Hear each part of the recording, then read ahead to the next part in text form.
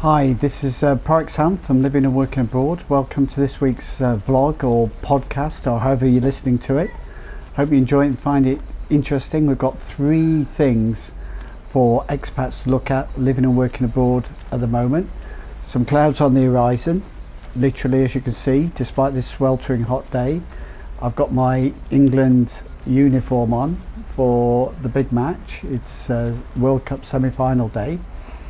And just like the Brexit negotiations, there's been a few issues come up in the English government. And how are these affecting what we're looking at and what we're able to do? Well, these are the things that we're going to look at today. First of all, let's look at business.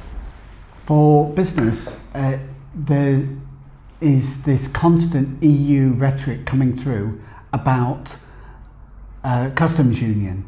And the British government came up with a proposal for a customs agreement, which has then subsequently seen pressure being brought on the English government, on the British government, rather than on the EU.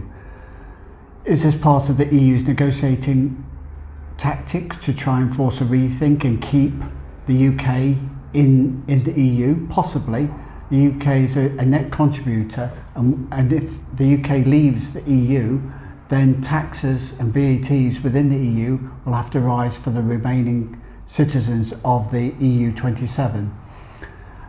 Also, there are other sort of vested interests at work.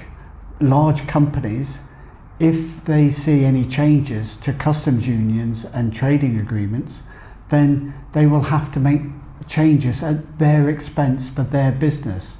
So there's a lot of vested interests using their money and their PR and their influence to get politicians to hype up and say, no, it's the end of the world if the customs union is left, or if the EU is left. There was a world before Brexit, and there's certainly a world after it. The world trades on World Trade Organization rules.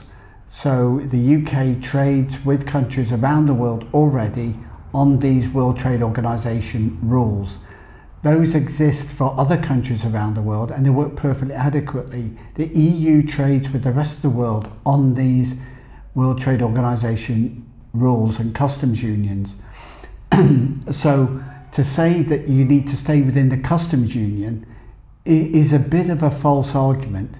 Yes, it would be good to retain the status quo, and that would be good, especially for big business. For small business, with a small number of overseas invoices and transactions, it wouldn't be a big issue. For larger companies with head offices or logistic issues, then they would have to make changes. But they could still trade the day after Brexit on World Trade Organizations.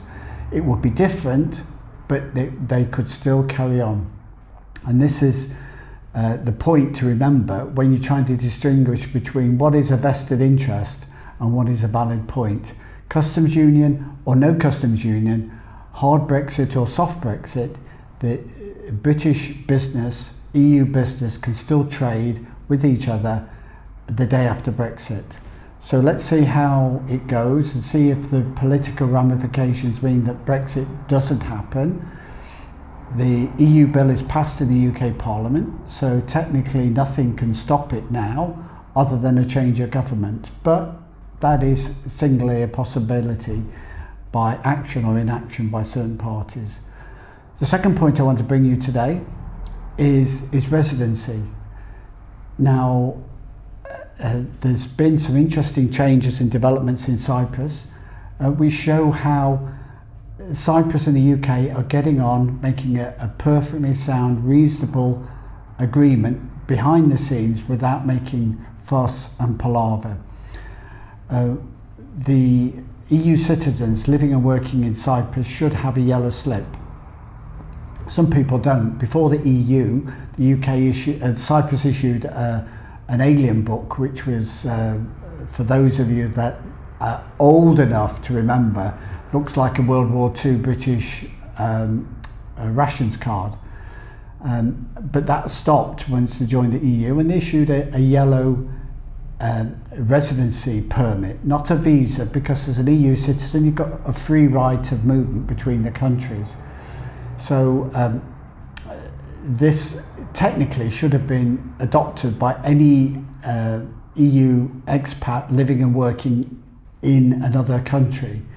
In Cyprus that's not always been the case, and with British expats now looking at permanent residency, Cyprus have made an interesting distinction showing how they cooperate and value British expats living and working in Cyprus. What they've said is that if you haven't updated your status and had the yellow EU citizens residency permit, but you can prove you've been in the country for 5 years, that you've owned property and that you lived or worked here as a retired or business expat, then they will issue you a permanent residency certificate straight away, meaning you've got free movement and access guaranteed for 10 years between Cyprus and your home country, say the UK. This shows how technical barriers, obstacles can be overcome with cooperation and foresight. There was no issues between the Gibraltar-Spain border, the Cyprus border between the Republic and the British Forces bases on the island, and between Northern Southern Ireland before the EU, and the only reason there may be afterwards is if the EU want there to be. This is not the case in Spain and Gibraltar, it's not the case in Cyprus, but it seems to be in Northern Ireland as a stick to beat the British with. Is this coming from the EU? Is it coming from big business? Is it coming from big business paying the PR, the politicians within the EU to beat the stick, to try and keep the UK in the customs union, either as a full EU member or as part of the EEA or some other loose agreement that sort of works in a similar way to that of Switzerland and Norway. But for British expats living and working in Cyprus, the good news is if you've been here more than 5 years, you can prove it. You can get the permanent residency certificate now, apply now before the end of March. If you haven't got a residency permit and you're an expat who wants to live and work in the UK, or live and work in a British expat who wants to live and work in the EU, including Cyprus, then you should get your residency permit sorted with accommodation, income, medical cover before the end of March, before Brexit date on the 29th of March 2019. The final point, the third point I want to cover today, from the ProAct Tax Saving Expat Experts, is an update on Cyprus online tax returns. Cyprus have done a magnificent job in updating their tax return service to go from nowhere to fully online this year.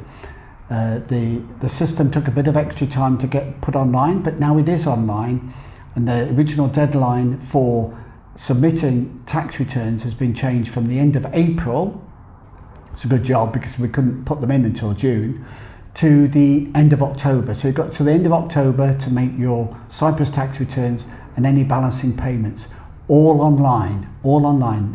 So it's a big change, and everybody needs to get the tax registration sorted out and the tax registration online so that we can make the returns and make the payments to the tax office. If you miss the deadline, there'll be fines and penalties for late returns. But more than that, the tax payments for 2018 are now due as well. So in addition to doing the full 2017 returns, 2018 tax payments are now due. This is a self-assessment process for anybody working in Cyprus. It's due from July 2018. Pensioners living and working in Cyprus have got the option to defer the tax payment until later in the year. So it depends on your budget whether you want to make 1 or 2 or 3 payments over that period. But again, make the tax payment within the period that is due. So 3 things to look out for. Business is still going to be allowed after Brexit with a customs union or without a customs union. All we need is a government to make an agreement. But the British have already got a law in place to allow Brexit to proceed. How it will take place will make for an interesting 9 months. Maybe we'll actually find that there'll be a very peaceful settlement by October. We will see. This week, with the NATO summit, Trump's visit to the UK, and Trump's visit to Scotland, and to see the Russian President Putin, we will see what is coming home to roost. And certainly what we do hope, with my lucky mascot waistcoat on, is the World Cup coming to Britain. The second issue, sorry for the bit of divergence there, because I am trying to summarise. The second issue to look at, that we looked at, is residency. Cyprus now are very keen to issue 10-year permanent residency permits to British citizens before March next year.